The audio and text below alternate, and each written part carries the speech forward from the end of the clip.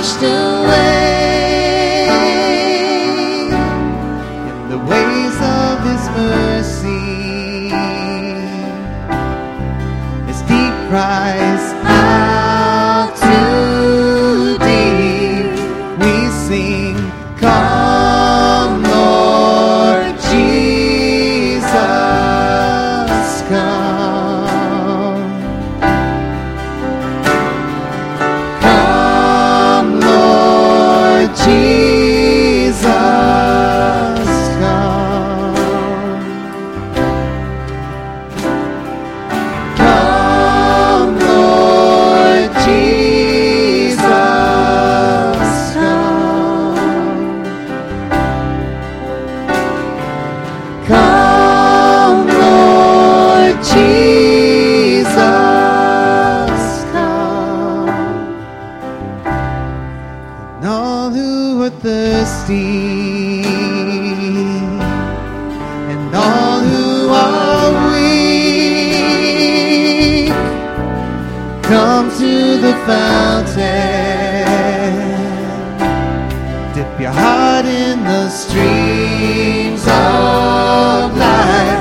Let the pain and the sorrow be washed away in the waves of His mercy. As deep cries out to deep, we sing, come Lord Jesus, come. Come Lord Jesus, come. Come Lord Jesus, come. Come Lord Jesus, come. Holy Spirit, Holy Spirit, come.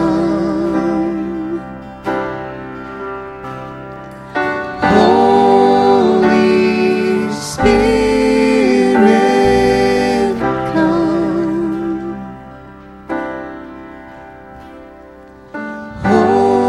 Holy Spirit, come. As deep cries out to deep, as deep cries out to deep, as deep cries out to deep, we sing, come Lord Jesus, come. Come Lord Jesus, come. Come Lord Jesus, come. Come Lord Jesus, come. Come Lord Jesus, come. Father,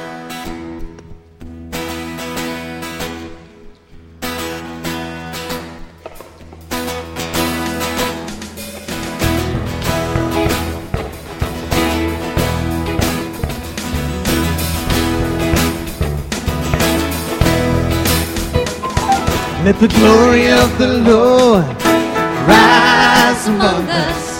Let the glory of the Lord rise among us. Let the praises of the King rise among us. Let it rise.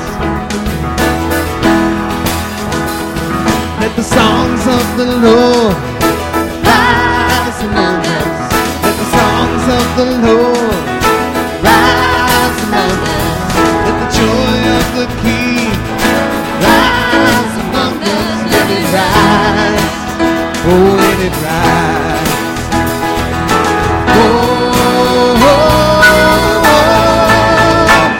let it rise. Oh, oh, oh, let it rise. Let the glory of the Lord rise among us. Let the glory of the Lord rise among us. Let the praises of the King rise among us. Let it rise. Let the songs of the Lord rise among us. Let the songs of the Lord rise among us. Let the joy of my King rise among us. Let it rise. Oh, let it rise.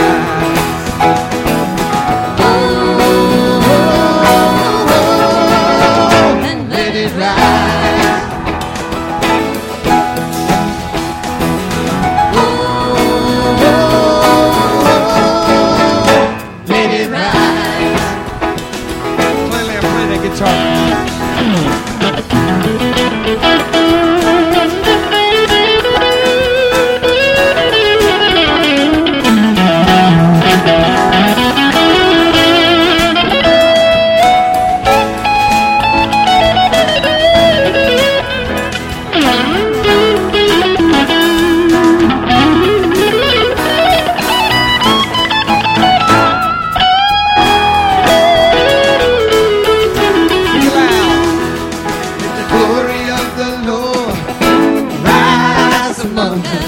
Let the glory of the Lord rise among us.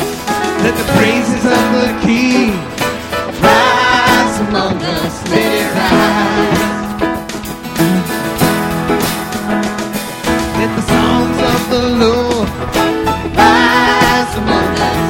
Let the songs of the Lord rise among us.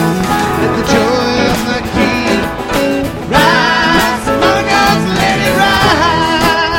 Oh, let it rise. Oh, oh, oh, oh, let it rise. Oh, oh, let it rise. Let it rise. Let it rise. Let it rise. Amen.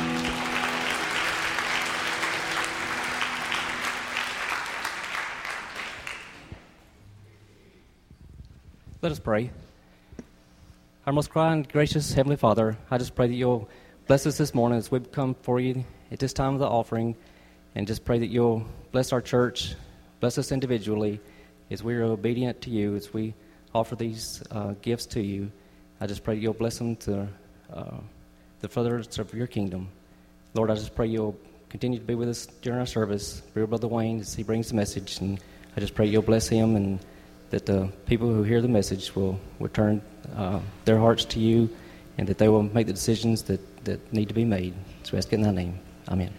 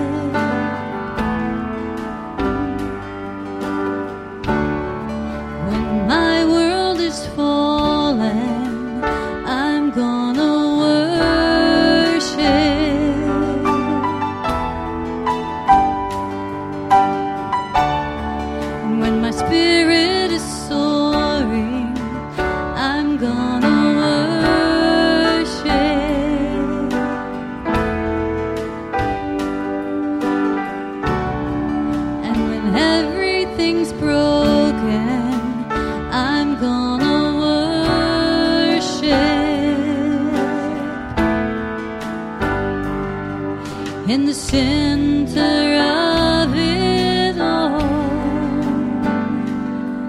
You're the one who breaks my fall. Here and now, I'm calling your name. Here and now, Lord, I'm seeking your face all my life. There's nothing else I want to do. Here and now, Lord, I worship you. If you'd like to stand and sing with us, you may. If you'd like to sit, you may.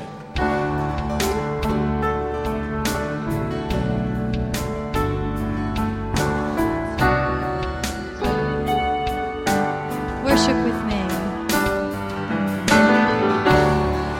When I'm on a mountain, I'm gonna worship.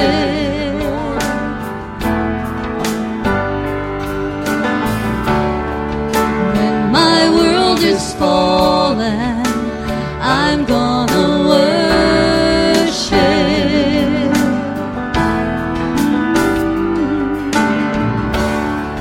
When my spirit is soaring, I'm gonna worship.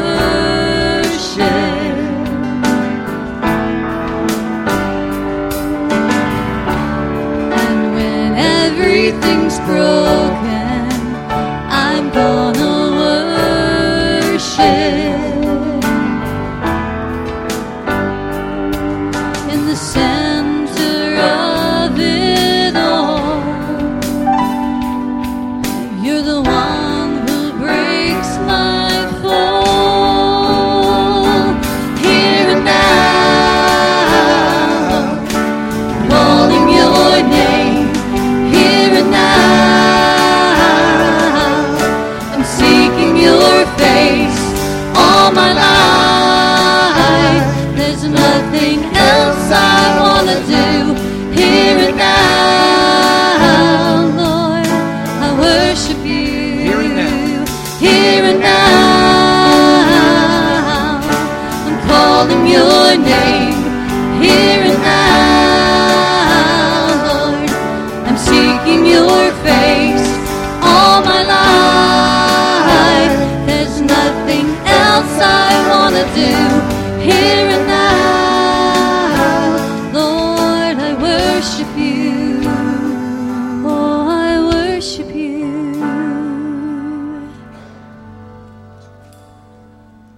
To God be the glory.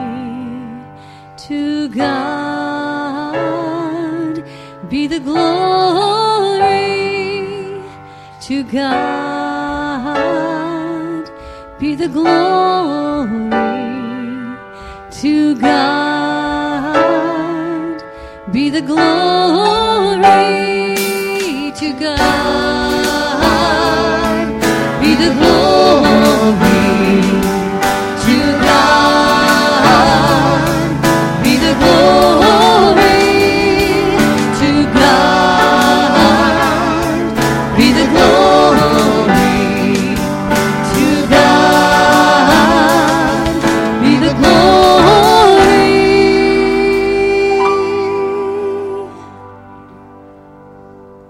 Father, we thank you so much for being in here with us this morning. As we came in, we know you're here because we're here and you're here with us. Help us as we have our worship time, as we have our fellowship time, to see in each other the spark of you and the Christ that lives in us. In Jesus' name, amen.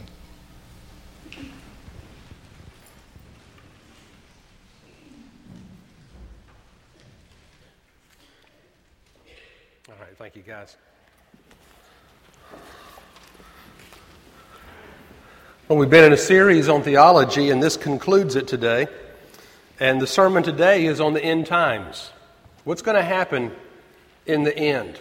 So the sermon is entitled, "And in Conclusion," for a number of reasons. There's an outline in your worship bulletin. And the text is Revelation 21, which is John's revelation given by God of heaven. What we can expect.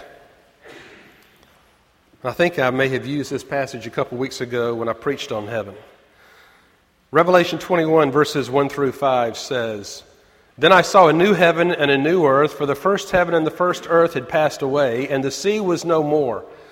And I saw the holy city, New Jerusalem, coming down out of heaven from God, prepared as a bride adorned for her husband. And I heard a loud voice from the throne saying, Behold, the dwelling of God is with men. He will dwell with them, and they shall be his people, and God himself will be with them, and he will wipe away every tear from their eyes. And death shall be no more, neither shall there be mourning, nor crying, nor pain any more, for the former things have passed away. And he who sat upon the throne said, Behold, I make all things new. Also he said, Write this, for these words are trustworthy and true." Let's pray. Father, as we think about how this world is going to come to an end one day, and what you're going to be doing in it, even as you are now, help us to prepare right now for that sure and certain eventuality. And Father, if there's anyone not ready today for the last times, convict them even now through this message, so that when we leave here, everyone here within the sound of my voice will know their destination will be in heaven with you. For it's in Jesus' name we pray. Amen. We've talked about a lot of things in theology, and what I've tried to do is just simplify it so you can think about it and take it home and talk about it maybe over lunch or in the days to come. The theological word for the end times is eschatology. Eschatology, and it comes from the Greek word eschaton that means end times or last times, last things. It's all about the end of times, and we have a natural bent, a natural curiosity that we want to know how things are going to end up, don't we? We want to know what's around the corner. We want to know what's over the bend. We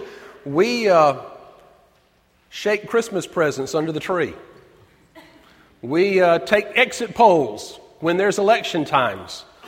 And if the English teachers here will forgive me, I have to admit that if it's a really good book and I just can't stand it, I'll read the last few pages before I finish it. Anybody else here cheat like that? Anybody else not telling the truth? Okay. So we like to know how things are going to end up. We want to know what's going to happen. Let me, this morning, offer some suggestions and kind of point the way between what people say is going to happen and what God's going to say is going to happen, because it's two different things. And what I'd like to do is separate what we cannot know from what we can know. We're going to talk about what we cannot know about the end times first, and then we'll talk about what we can know. The first things is what we cannot know. We cannot know when the end is going to come. Isn't that right? We cannot know when. Mark 13:32. Let me flip over to that. Says this: But of that day or that hour no one knows, not even the angels in heaven, nor the Son, but only the Father. Now, who's saying this? Jesus is saying that no one knows of that day or hour when the end is going to come. Not the angels, nor the Son, not even Jesus, but only the Father in heaven knows when the end of times is going to come. Now, Jesus having said that, does it not strike you as odd that every so often somebody's going to stand up and pronounce that they know when the end of time is going to come? Does that not seem odd to you? Something that Jesus doesn't know, they think they can know. And I just don't get it. There's a lot of fuss last year when people realized that the end of the Mayan calendar is going to come up on December 21st, 2012. Now, does that mean that the Mayans predict the end of the world is December 21st, 2012? No. That just means that's the end of their calendar, and the new calendar is going to start over again. I was online looking this up, and I found a book about prophecies. And this guy named Robert Weintraub predicts the end time is May 27th, 2012. And all I have to say is I hope he sells as many books as he can before May 27th, 2012, because I have a feeling on May 28th, those books are going to be on the clearance table. That's just the way it goes.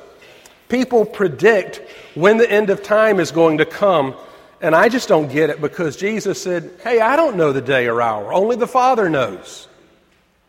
So why can't we just leave it at that? People come up to me from time to time and they say, Brother Wayne, don't you think we're in the last days?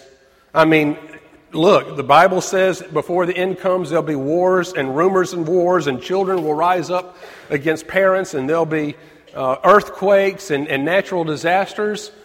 And my response is usually something like, well, maybe we are and maybe we aren't.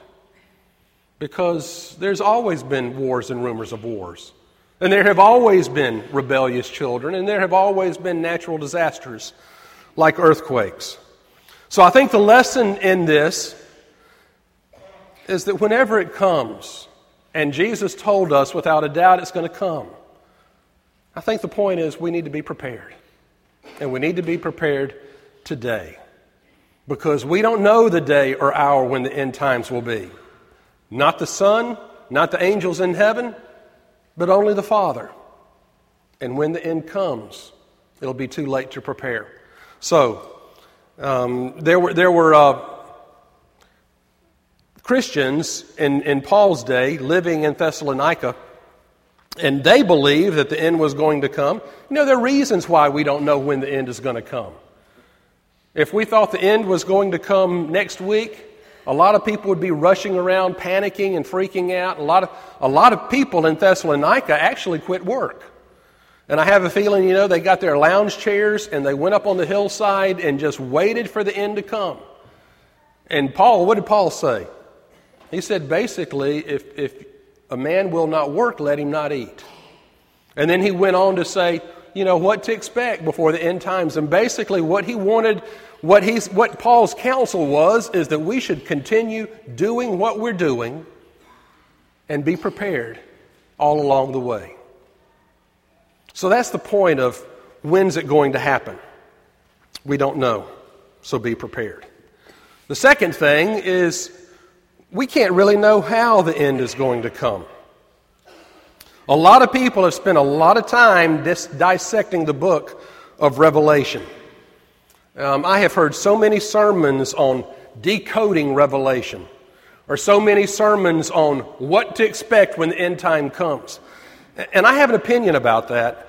I think people who focus on those details in Revelation and in 2 Thessalonians and in other isolated bits and pieces across the New Testament are trying to focus on the details, and they're missing the big picture. They can't see the forest for the trees.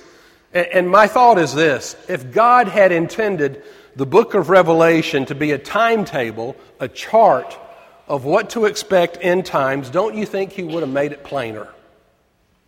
God's whole purpose in revealing Himself to us was to have a relationship with us.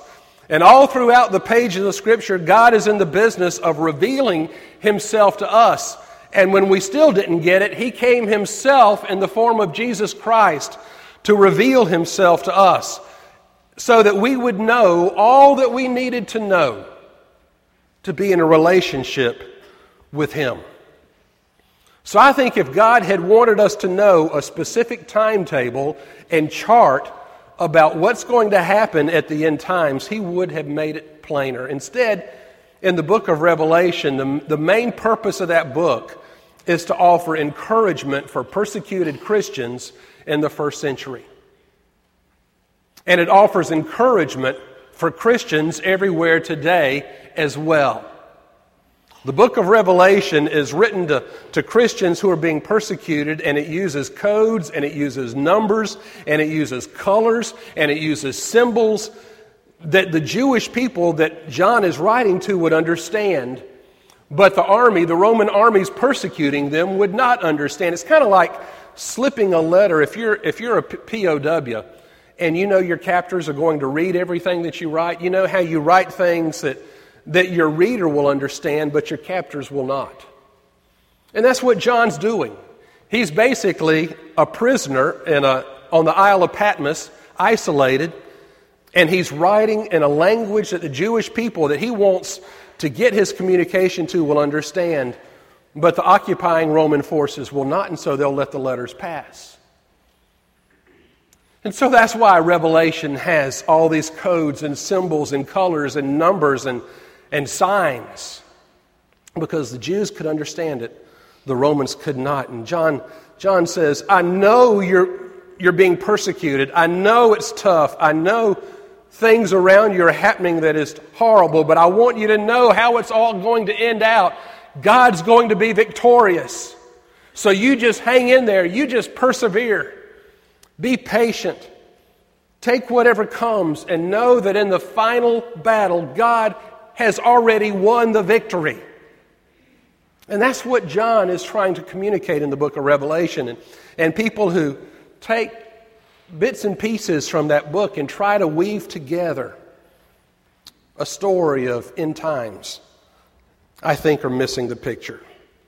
It was intended to encourage persecuted Christians. So we can't know when, we can't know how. What can we know about the last times? Well, we can know there's going to be a judgment. I know Christians don't like to think about this because, my hand goes up, wait a minute, I'm already forgiven. I don't have to worry about the judgment. Let me just read some scripture here from the New Testament. Hebrews 9:27. Just as it is appointed for men to die once, and after that comes judgment. Revelation 20:12. The dead were judged by what was written in the books, by what they had done. I know that makes us uncomfortable. And heaven knows if all of our sins were held up in front of us this morning, we would all go shrieking into the streets, wouldn't we? But how can life have meaning if there is not some form of final judgment? I mean, think about it. I looked up the most evil men in the world. Who are some names that come to mind? Hitler, Adolf Hitler, Saddam Hussein, Idi Amin, Ayatollah Khomeini, Pol Pot. You remember the Khmer Rouge in Cambodia? Pol Pot. Hirohito, Emperor of Japan, that massacred Chinese. All these men are responsible for the deaths, not just of thousands or tens of thousands, but hundreds of thousands. I think it really does matter how you treat people on earth. It matters how you relate to each other here on earth. Now, there were some people in Paul's day who said, well, if we're forgiven, it doesn't really matter what we do here on earth. And Paul says very plainly in Romans 6:1, are we to continue in sin? These Christians argued, matter of fact, the more we sin, the more there is need for grace. The more grace will abound. And Paul said, are we to continue in sin that grace may abound? And then he says a Greek phrase, he says, me genoito, and I cannot translate that into English for you because it is too harsh. But basically it means, absolutely not. You're not to continue in sin that grace may abound. How can we who died to sin still live in it? Is what Paul argued. So don't think because you're a Christian that you can do anything you want to do and stand before God on Judgment Day and not answer for it. I love the story, and I know I've told it before, but y'all have short-term memories failure, so I can tell it again. There's a rural church. I heard a story about a rural church that was a poor church, and it didn't even own the land right next to it. And matter of fact, they didn't have air conditioning, so the windows, we actually had our church in Kentucky prop the windows open with tobacco sticks. So you know what that's like. Well, right next to the church, this man owned a field. And he didn't think much of the church. He didn't think much of their God. He didn't think much of their worship. So he used to delight in plowing his field every Sunday morning at 11 a.m. And you can imagine sitting in church trying to worship and pray while this tractor is rattling up and down the rows of the field next to you every Sunday at 11 a.m. This went on for the whole growing season. Finally, in October, the farmer had a bumper crop. And he wrote a letter to the pastor. He said, obviously, there is no God, or he wouldn't have put up with such arrogance. And obviously, there is no judgment, because I have done as I pleased, and I've had a bumper crop in October. And the pastor wrote back a letter to the man, one sentence, and it said, God does not settle his accounts in October. God does not settle his accounts in October. And what I want you to know, friends, is that Judgment Day is coming. And it may not be today, and it may not be tomorrow, and it may not be October, but it is coming. And one day we're going to be standing before the judge, and our list of sins is going to be read. And our only hope is in the chief counsel who is standing beside us, Jesus Christ. And the judge is going to pronounce guilty. But our counsel is going to say, Judge, I have paid his fine in full. And in our courts, this wouldn't happen, but you see, that I know that our counsel is going to win because the judge is his father. And the judge is going to say, case dismissed. We don't have to serve our sentence, but there will be a time of judgment when we will hear the good and the bad and the sentence pronounced. All right, so we do know there'll be a judgment. The second thing we know is that there's going to be an eternal destination, and I preached 2 sermons on this in recent weeks, one on hell and one on heaven. And that's what I'm talking about. There will be a time of judgment where some are going to heaven and some are going to hell. And we know from the Bible that the road to heaven is narrow and few there are that find it. And the road to hell is broad and many there are that go.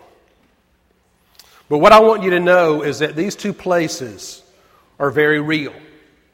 We may not see a castle in the sky that's heaven. We may not see a hole in the earth with a pit and fire and people screaming where there's hell. But I want you to know that they're real. Some people argue that hell cannot be real because a loving God would not be so cruel as to send people to hell. And my response to that is hell is not evidence of God's nature, it's evidence of our freedom and the natural consequences of the choices that we make. In other words, if we spend our lives rejecting God, in time of judgment, He's going to say, I never knew him. Depart from me. It's not because He wants to, it's a result of our choices and our freedom. So don't blame God. You know, we've tried to describe what hell is going to be like, and what I tried to portray in those 2 sermons is heaven is even better than our words can describe, and hell is even worse than our words can describe. Fisher Humphreys is a theology professor. It used to be at New Orleans Seminary. I think he might be at Samford now. But Baptist theology, pardon? He was at Beeson Divinity School in Samford. He portrays the reality of hell with an interesting story in one of his books. He says a bank robber in the commission of a crime is shot to death. And a man appears in a white suit telling him he's his guardian angel and takes him to his afterlife. And the man in the white suit said, it's my job to give you anything you wanted. And so the bank robber said, okay, I want a house with nice furnishings, lots of food, lots of alcohol, lots of friends, lots of parties. And he has it. After a few years, he gets bored. He says, I know what I want to do. I want to go to a pool hall and have some fun. So This messenger takes him to a pool hall, and not only does he play pool, but every ball he hits, he sinks. After a few years of that, he's bored. He says, I know, robbing banks was always a thrill for me. Let's go rob some banks. And so they go and rob banks, and every bank robbery goes off without a hitch. And he has more money than he knows what to do with, and after a few years, he says, you know what, I'm tired of this. I'm bored. And finally, he turns to this man who's been sent to him and says, you know what, I think there's been some mistake made. On earth, I was a bad guy. I should be in hell with the other bad guys, not in heaven. And the man turned to him and said, I think you made a mistake. What made you think this was heaven?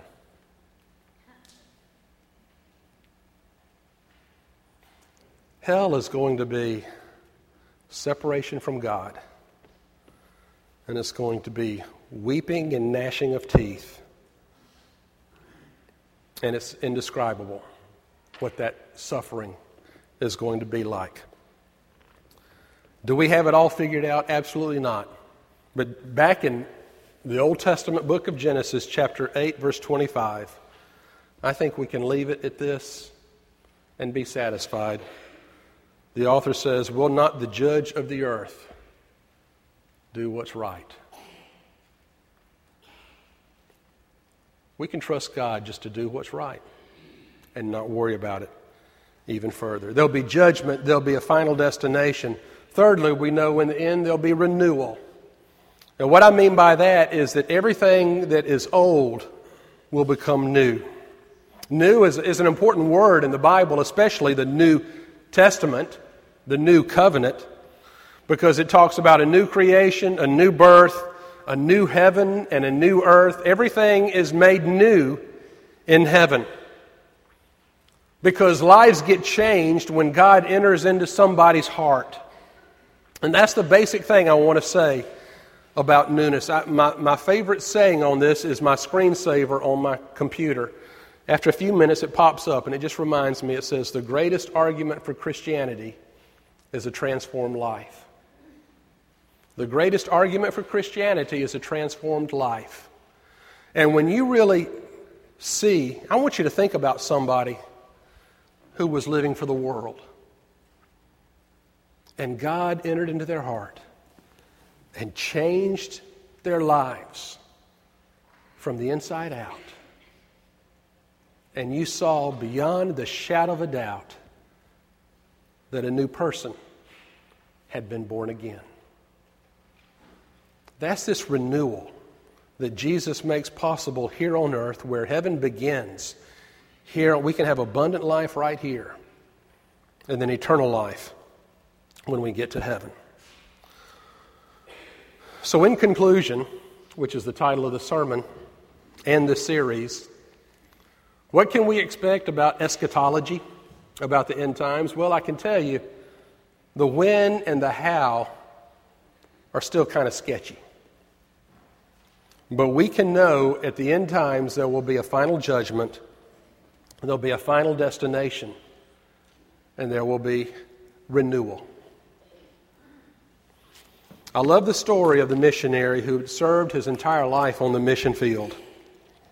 And he was finally coming home to America aboard ship. His wife had died on the mission field. Everything he had was on the mission field, and he was alone as they were sailing home. As they arrived near the port, he saw at a distance people gathered at the dock. They had a banner, and in big letters he could read, "Welcome home." There was a band ready to play, and there were people with streamers and all kinds of things ready to cheer upon his arrival.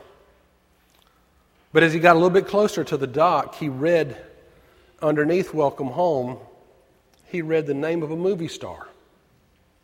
Apparently, aboard the same ship was a movie star who had been filming on location in Europe and was coming back home to America as well. And he realized that all of the fanfare, all of the people, all the signs, all the streamers were not for him, but for this movie star who'd been in Europe for a few weeks and not a missionary who had been overseas for 50 years. And it was tough. And he started thinking, why, Lord? Why? I have served you faithfully all these years. Why no homecoming for me? And as distinctly as someone standing beside him speaking, he heard God say, son, you're not home yet. We sang the song this morning, Come, Lord Jesus, come. Those are the words at the end of 2 Corinthians. The Greek is Maranatha. I think we have some Maranatha Baptist churches. It means come quickly. I hope that's your prayer today, because you're ready and you're prepared. And we can sing Maranatha, come, Lord Jesus, come quickly. Shall we pray? Father, as we think about the end times, it's just our nature. You know, we are basically curious, and we want to know what's over the bend. And so every once in a while, somebody will stand up and say, they know, and a group of people will follow along after them. But pretty plainly in the Bible, you have told us that we don't need to know the what and the how or the when. To leave that up to you and to trust you. Just to do what's right. And we know you will. We do have the ample warnings of a judgment and a final destination and the encouragement of renewal that will happen when Jesus comes to take us home. And the end of this